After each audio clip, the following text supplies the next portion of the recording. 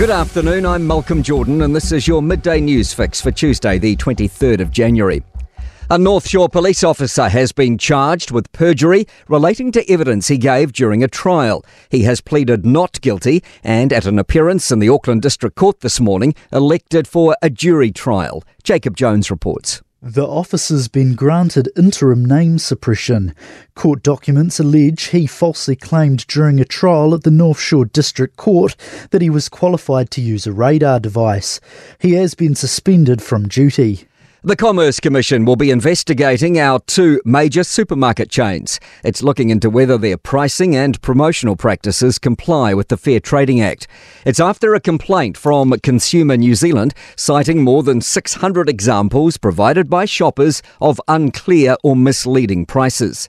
Commerce and Consumer Affairs Minister Andrew Bailey says it's up to the Commission whether it takes a look. I've been very encouraging of the Commerce Commission to do things if they feel that their facts warrant it, and I'm glad to see that they have taken this up and are pursuing it.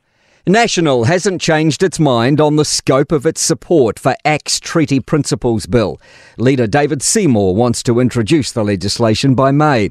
National has promised to support it up to select committee stage, but Seymour says it hasn't ruled out further support. But Māori Development Minister Tamo Potaka says National will keep to the letter of its coalition agreement. Mr Seymour is entitled to his views and his opinions. What we've made our commitments through the coalition agreement, and we made a concession obviously to support the bill to the first reading.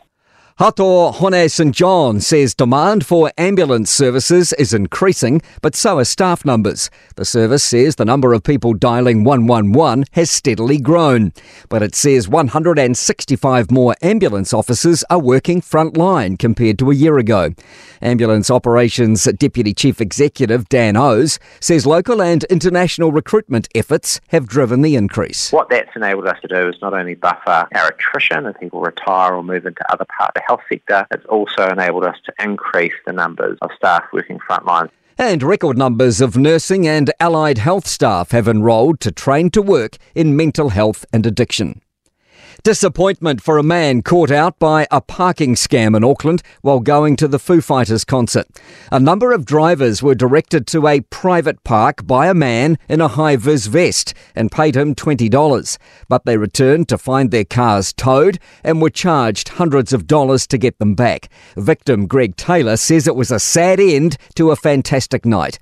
He says one simple action could stop it happening again. The business that we parked out the front of, maybe if they don't want people parking there, can I suggest they put a chain across so that they can put it up and cars can't be directed into their car park. To sport, football Ferns striker Millie Clegg is about to make another significant jump in her career, moving to the top women's club competition in the United States. The teenager has signed a 3-year deal with Racing Louisville FC, who play in the National Women's Soccer League.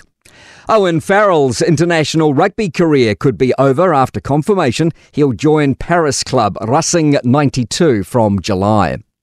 Prop James Lay will captain Moana Pacifica in Super Rugby this year as he begins his first season at the franchise. I'm Malcolm Jordan. That's your latest news fix. We'll be back with the next update at 5 p.m. from the News Talk ZB newsroom.